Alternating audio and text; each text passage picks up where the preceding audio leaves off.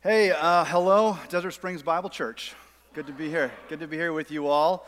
I'm from Heritage Church. We've had a good long-standing relationship with you all, partnering in various ways. In fact, your pastor, Pastor Caleb, is at Heritage Church bringing the word. So that's what they call in the biz a pulpit swap. So that's what we're doing here today. So happy to be here with you all and joining you in your series, Parents These Days, right?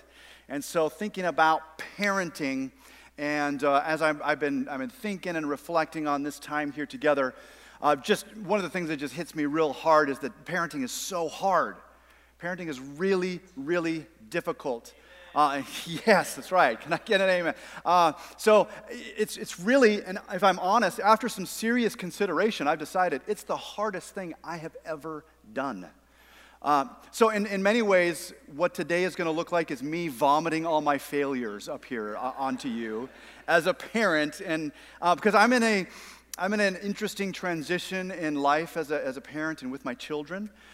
We have 3 kids, 2 boys and a girl, and my oldest son is out of the house. He's working for an IT company, and he's getting married in November, which is absolutely crazy.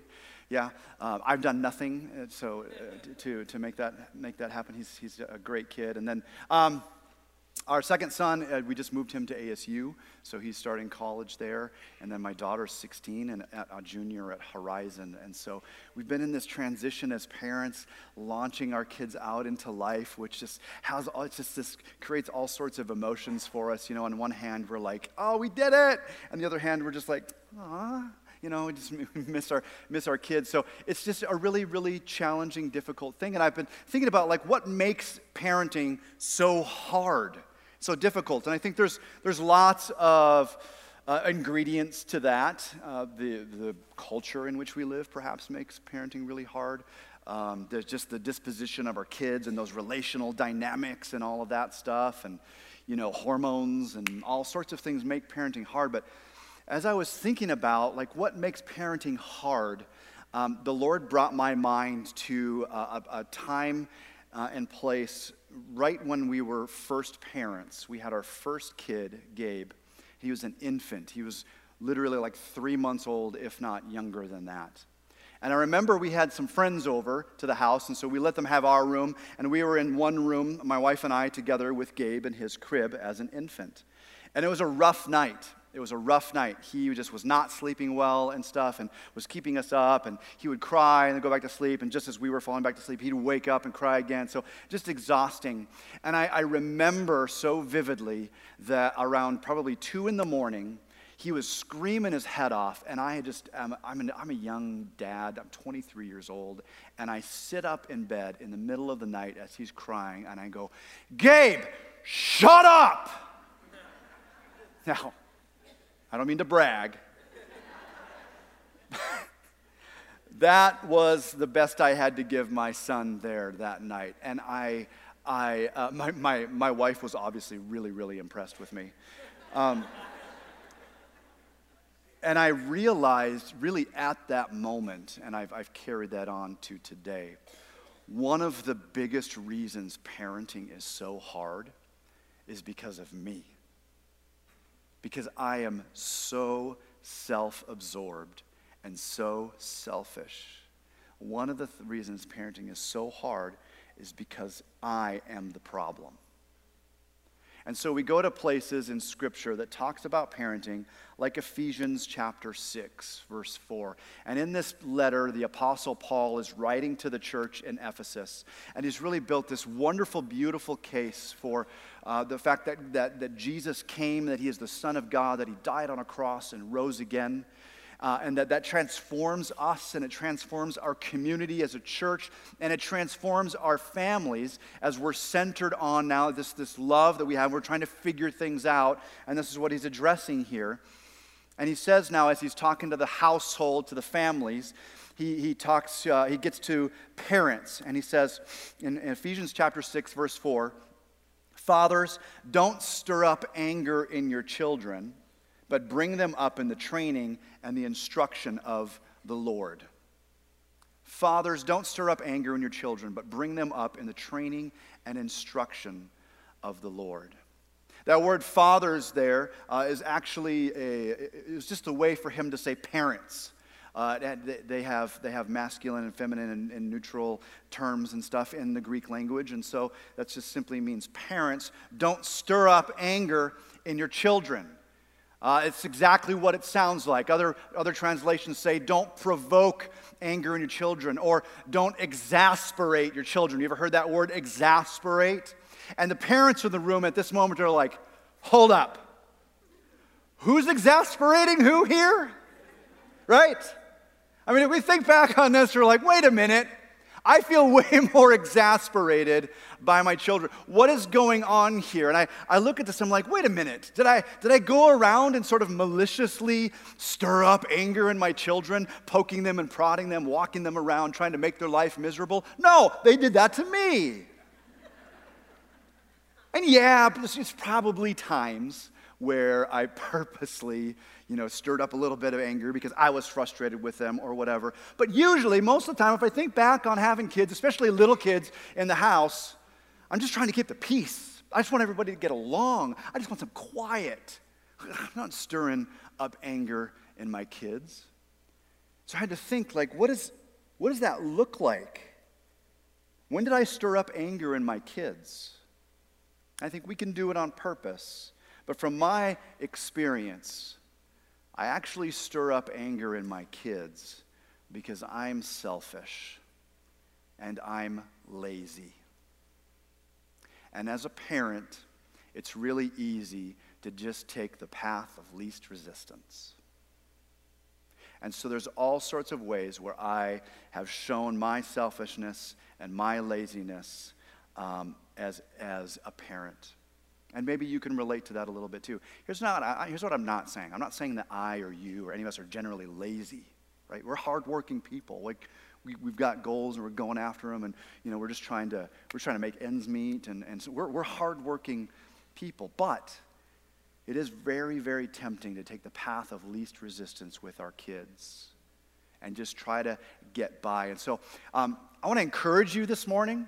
Again, I'm sharing some of the things that I've done wrong, and honestly, like every one of these, I'm sharing my just personal stuff here that I've done wrong, and maybe along the way, you can pick it up and go, yeah, man, I can relate to that, and so you scribble that down. If I say something, you're like, I don't really relate to that, or that seems really heavy, maybe just put it aside, maybe keep that in the back of your mind, but I don't want to burden you and overwhelm you. I simply want to just share with you some of the ways that I've been lazy as a parent, and in doing so and being lazy, I've actually stirred up anger in my kids without even really knowing it.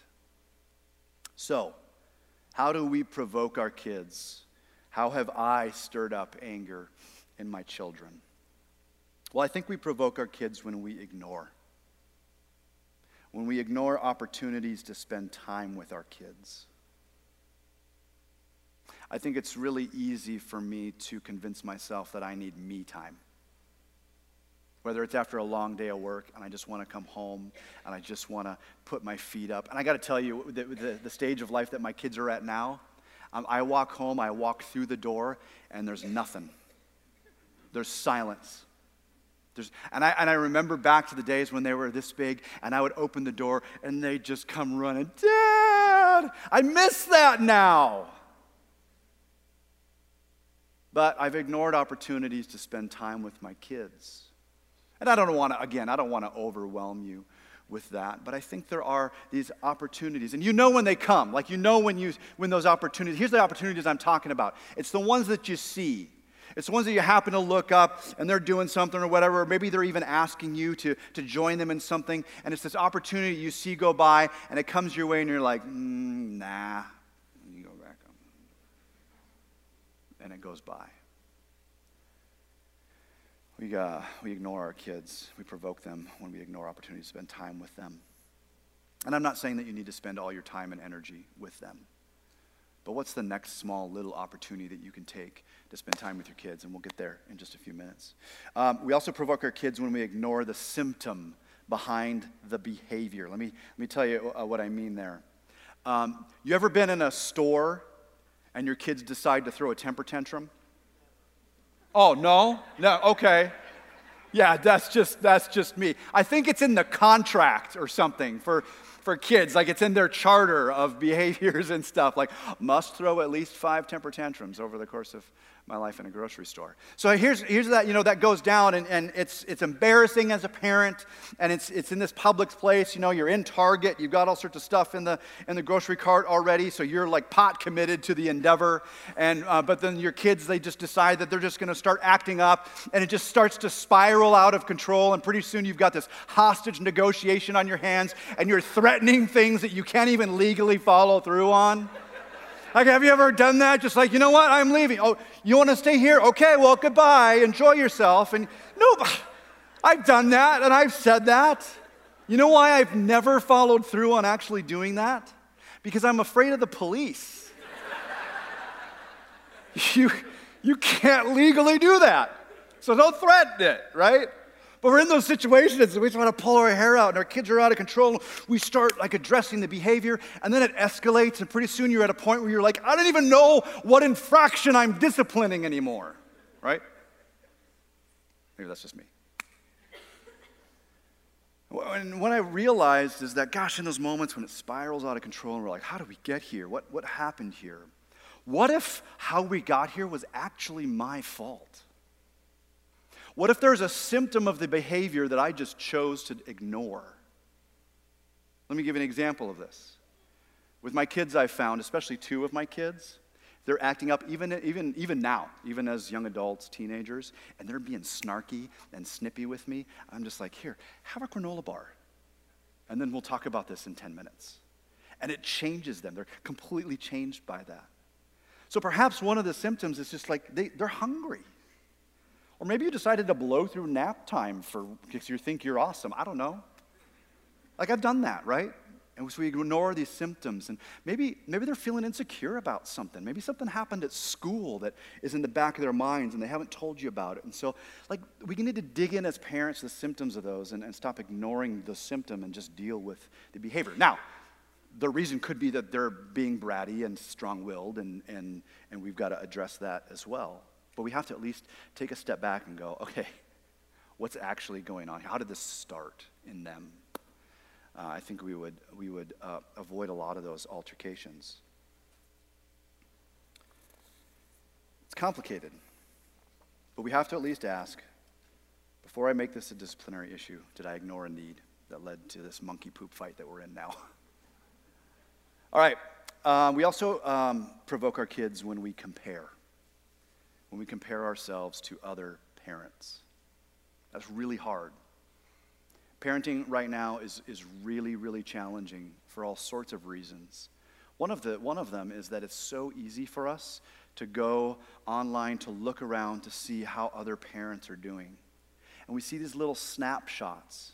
And I think the connectivity that we have and the social media and all that stuff, it's wonderful. It's great stuff. But it's also just another opportunity for us as people in general, but also as parents to look into the lives, to peer into the lives of other people and assume that they've got it perfect. Right? Because we don't take a snapshot of the horrible fight we're having in Target. We have to set it up, and we have to stage it and take the photo between fights. And so we see that, and we start to we get bullied a little bit by this, and we start to hear these lies in our minds like, man, I'm a bad parent. I don't have it together like it looks like they do. And we just assume that's their reality, and we compare their reality to our reality, and it doesn't line up, and that's where we get discouraged as parents. We got to stop comparing ourselves to other parents. Or how about when you go back to that scenario in the store, when things are getting out of control and out of hand, it's embarrassing, isn't it? And we start to look around at other people and we start to parent our kids based on what we're going to look like as parents. The temptation to do that is really, really strong. You ever parented in public differently than you do in private? That's a problem. Right, so we compare ourselves and we exasperate our kids. We provoke our kids to anger because they see it. They're not dumb. They see what's going on. Or we compare our kids to other kids. Our kids to other kids. When we say, and I've made the mistake of doing this. I'm not proud of this. Why can't you be like your brother? Look, He's sitting there and he's just hanging out and he's having a good time. Why can't you be like that? Man, when we do that, when we compare our kids to one another, we're creating this false standards in their lives. We've got to recognize that our kids are unique, that they're different from one another. Even in the same household, they think differently, they enjoy different things. We have to treat each one of them individually. We also provoke our kids when we forget. This is my laziness, man. I forget. I forget that my kids are not my peers. They're not my peers. Here's how I know that I was treating my kids, even really little small, like 4 years old, as my peer. I would be shocked when they disobeyed me. You ever been surprised at your kids' own junk and their own sin, right? The mess that they're in. You ever been surprised by that? Here's kind of how that goes down. Son, in my benevolent wisdom, I tell you, go to your room. No, I don't want to. I hate you. How dare you? I am your father. I love you and I provide for you. How dare you speak to me thusly? And then we go into this, and then all of a sudden I'm just ripped down to his level of speaking, of interacting, and I get emotional into it, and he's emotional or she's emotional, and we're just rah, rah, rah. All because I forgot. They're not my peer. Like their ability to process things in the situation is different from my ability to do that. But it's easy for us to let our emotions get dragged into things, and we forget that our kids, they don't even mean 75% of the things that they say. You know, we try to rationalize with them, oh, you hate me, huh? Well, does that mean that you want me to die and go off and leave forever? No, well, you know, they don't know what to do with that information. They don't know what they're talking about. We forget that our kids aren't our peers. We also forget that our kids' brains aren't fully developed. You ever ask your kid, what were you thinking? And what's the response? I don't know. It's so frustrating as a parent. You just want to, I don't know. Here's why. I want to explain to you why they say that. There's a physiological reason why they say, I don't know. And it has to do with the prefrontal cortex in the brain. You ever heard about this gem here? Prefrontal cortex. This information I'm about to give you, it revolutionized my understanding of students when I was in student ministries, and it changed the way I parent and see my kids. But there's this whole section of the brain right here called the prefrontal cortex, and it is responsible for a ton of stuff. It gives us the ability for empathy, insight, response flexibility, emotion regulation, body regulation. You have a kid, it's just always like this. Morality, intuition, attuned communication, fear modulation. And here's the thing. This is fascinating to me. The prefrontal cortex that's responsible for all this stuff is not fully developed until the age of 25. Yeah. So if you're in here right now and you're 25 or under, you have an underdeveloped brain. Now that's not licensed for the rest of you to make fun of those people as you're walking up. Your brain is small. No, don't do that. That's not what that means. That's not why I'm saying this. It just helps us understand that when our children are acting and behaving in a certain way, when we say, what were you thinking? And they weren't. And when they say, I don't know, they don't. I want to point out two specific things here. The prefrontal cortex is responsible for the ability to determine the outcome of decisions, right? So if I'm standing on the top of a roof of a house about to jump, my prefrontal cortex, because I'm in my 40s, says I will probably break something or at the very least twist an ankle or a knee or something like that. My 18-year-old son stands on the top of a roof and goes, this is going to be awesome. There's girls watching, so. And he does not have the physiological, it's developing, so it's in process, right? I mean, he's not a complete idiot, but the ability, it's not even there. Or how about emotional response? The prefrontal cortex is responsible for giving us the ability to look at a person and rightly discern what they're feeling, the emotion that they're putting out with their face and their body. And so your kids might not be able to interpret exactly what you're doing or saying. You might look surprised and be surprised, and they think that you're mocking them. Or you might be excited about something, and they interpret that as anger. So there's this relational dynamic that we've got to understand here with our kids, that they don't even have the capacity. And I don't know about you, I didn't think that this would happen to me when I was a teenager. I've forgotten what it's like to be a teenager. I've forgotten what it's like to have an underdeveloped prefrontal cortex. So we got to have grace with our kids in this and not shame them for being underdeveloped, just understanding that that's where they're at. We also forget that our kids' needs change over time. Our kids' needs change over time. I got this a while ago from Dr. Tim Kimmel, who wrote Grace-Based Parenting, and it's a really complicated graph. I hope that you'll be able to read it properly. It's so simple, but it was so helpful for me to see this, and that's why I wanted to share it with you. This is the span of a child's life as far as you being their parent. So right over here is infancy, and then over here on this end of the screen is when we launch them into life as young adults, right? And the relationship changes. So at the beginning when they're infants, all we're doing is protecting them. Protecting them from themselves, protecting them from us, from the world, feeding them, changing them, all that stuff. But over time, as our kids grow, we start preparing them a little bit for what's ahead. And then pretty soon, as we go on in life, it's all preparing, very little protecting.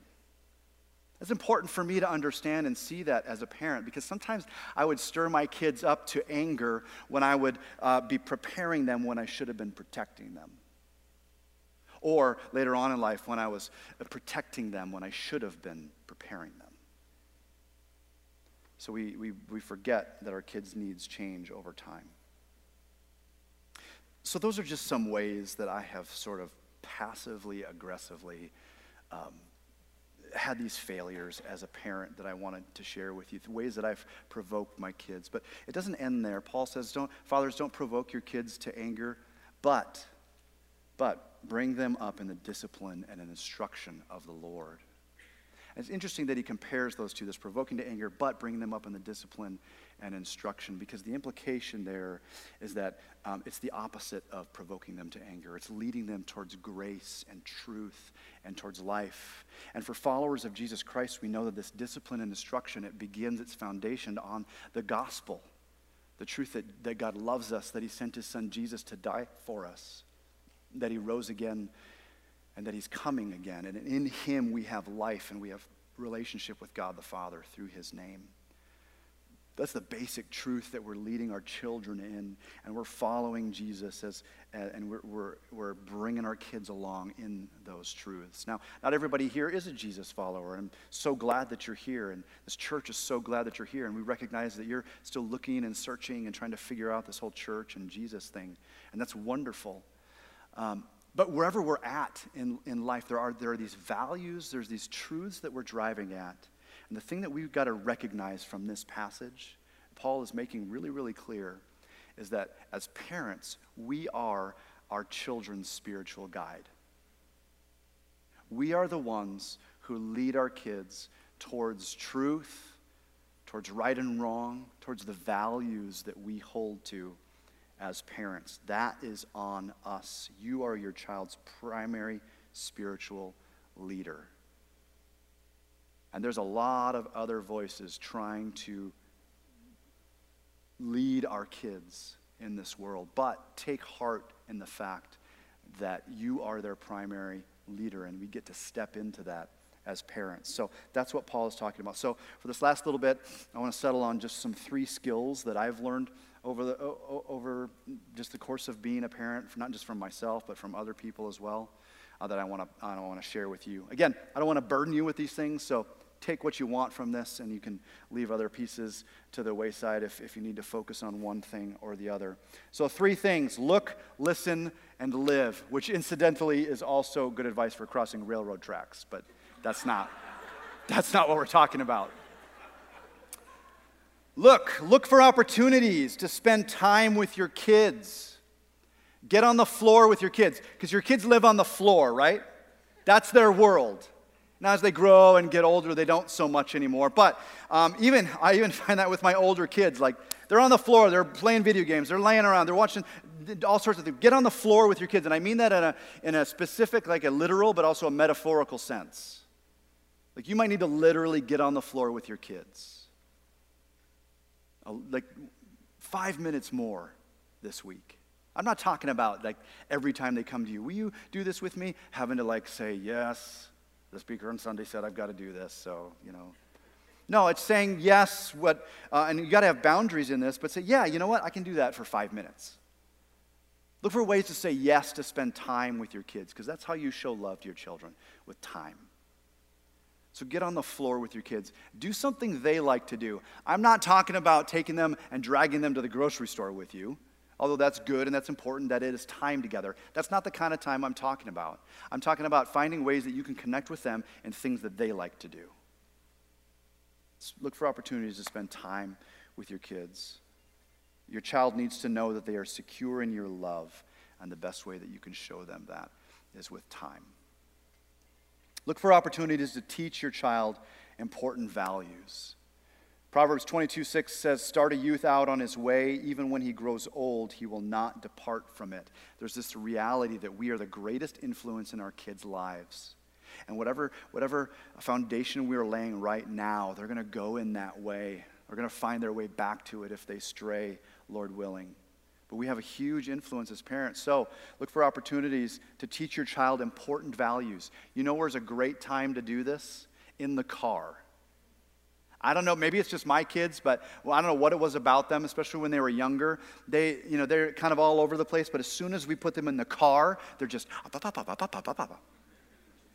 use that chance, use that opportunity, parents, especially if you have younger kids, to turn off the radio or whatever and talk to your kids and dig around in their lives and ask them questions, right? Get to know them and talk about these things, the things that are important to you and the values that you and your family have. Also look for opportunities to give responsibility. This is terrifying as a parent, but it's something we got to do in that spirit of preparing them for life. Is responsibility. Responsibility is really, really important. And I'm talking about privileged responsibility. I'm not talking about chores. I'll give you a responsibility. Take the trash out. No, I'm not talking about that. That's important too. Like, we got to have jobs and be responsible. I'm talking about privileged responsibilities. Things like, at an age-appropriate time, letting them stay home by themselves for a little bit. Or cell phone. Or eventually car. I've gone through that with all three of my kids now. That's a terrifying thing as a dad, to hand the keys over, to let them go out and drive a high-powered machine out on the roads where there's a bunch of crazies out there. But that sense of responsibility is huge for us, all of us, including our children. They need to know that you trust them, and they need to have the freedom to fail when you give them those responsibilities. Be ready for that, parents. Be ready for the failure, and don't be shocked when it happens. Give them that freedom to fail within the proper bounds of wisdom.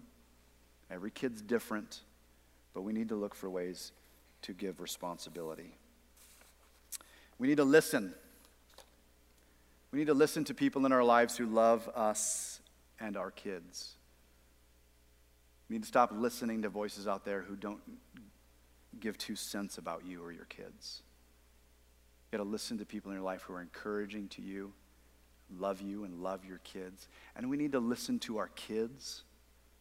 We got to be students of our children, understand what makes them tick, understand how they feel loved, how they feel rejected, what do they deal with, what are they good at, what are some wonderful gifts that God has given them. We need to understand our children and stop assuming that we know what they're thinking. Ask questions. So in that car ride, you're talking to them, and you can ask things like, how does that make you feel? Don't assume you know how it makes them feel. You'll be surprised by these answers. How does that make you feel? Why do you think you feel that way? Get really good at asking your kids questions about things. And then listen to allow your child to express him or herself without fear of condemnation. because your child needs the freedom to be different. Not that we're going to let them be rude or disrespectful, but maybe they are, and you can deal with that as well, but you got to listen to what's behind that. What's behind what's happening right now? And then live. They need to see you live out what you say you believe. People, especially kids, can sniff that a mile away if you say one thing but you're doing another. They get that when the two don't match up, something's wrong. Something's off. So parents, we cannot say, do as I say, not as I do. We need to say, do as I say and as I do. We need to live out what we say we believe. And in that, they need to hear you say sorry, because you will need to say sorry. We need to have the humility and the grace and the maturity to circle back to our kids regularly when we've sinned against them, when we've let our anger get out of control, or we've been apathetic, or whatever it is, and go back to them and say, hey, I said this earlier, or I did this earlier, and that was wrong with me. Will you forgive me? And then you have this wonderful moment where your kids have the opportunity to forgive you and reconcile that relationship. Romans 12:18 says, if possible, as far as it depends on you, be at peace with all people, or live peaceably with all. And we read that if we've been around the church, and we're like, oh yeah, that applies to the church. It does. It applies to everybody, though, including your kids. And so in the spirit of living peaceably, have the guts to circle back with your kids and say sorry and ask them for forgiveness. You are modeling repentance. You are modeling what it looks like to restore a relationship that was fractured, and that's a beautiful, God-honoring thing. So, I leave you with this encouragement. I want to encourage you just with the reality, once again, that parenting is hard. Grandparenting is hard. Even helping other people with their kids, it's hard. It's hard, but you're doing something you've never done before. Can we all just sigh a breath of relief a little bit? Like, I've never done this before. Even if you have older kids and you've got a younger kid, that kid's different. That kid is unique with all sorts of different challenges and joys and struggle and all sorts of things. You've never done this before. So cut yourself some slack and recognize that we are all in this together, and encourage one another, and that we don't have to do this alone. It's one of the reasons why we gather together. It's one of the reasons why your church is doing things like this workshop and kids pumpkin bash on October 26th. It's going to be right here, October 26th. Your kids are going to have fun with pumpkins and doing all sorts of stuff while you're in a workshop with other parents who are admitting, hey, I don't have this all figured out. And so I encourage you to invest some time there. Be involved with that. Take that opportunity to just go together and be with some other parents and learn together. And this week, maybe you want to take one of two steps. Maybe in the spirit of protecting your child, you want to look for a new opportunity to spend time with your child. Whatever that looks like. Even if it's 5-10 minutes, look for a new opportunity to spend time, to get on the floor, literally or metaphorically, with your child just to connect. Or maybe, in the spirit of preparing, you want to look for one new opportunity to hand over some responsibility, to give them a little bit of a freedom to fail in something, and then parent them and love them through that. So I want to encourage you. I don't want to overwhelm you with this stuff. I don't believe God overwhelms us. And to remember that, again, we're in this together, but that God's grace covers over our failures and our inadequacies. And parenting is one of those things where he calls us back to dependence upon him. So would you pray with me as we end our time here together? Heavenly Father, we thank you for your love for us. We thank you for your word. Lord, I pray for the parents in the room who feel overwhelmed, who do feel exasperated. Lord, their kids are probably feeling exasperated as well. I pray for peace in their homes. I pray for joy and love, hearts of thanksgiving. God, forgive us for being perfectionists. Forgive us for ignoring, for comparing and forgetting.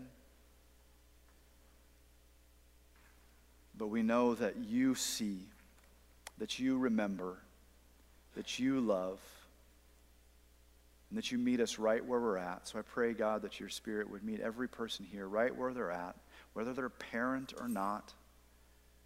Lord, in the ways that we interact with the people in our lives, God, we're not going to nail it every time. So we thank you for your grace and your love, and that you are a God of chance after chance after chance. So we ask, God, that it is that grace that would compel us forward into this next week. So we go out into lives with our family and with our friends. In Jesus' name, amen.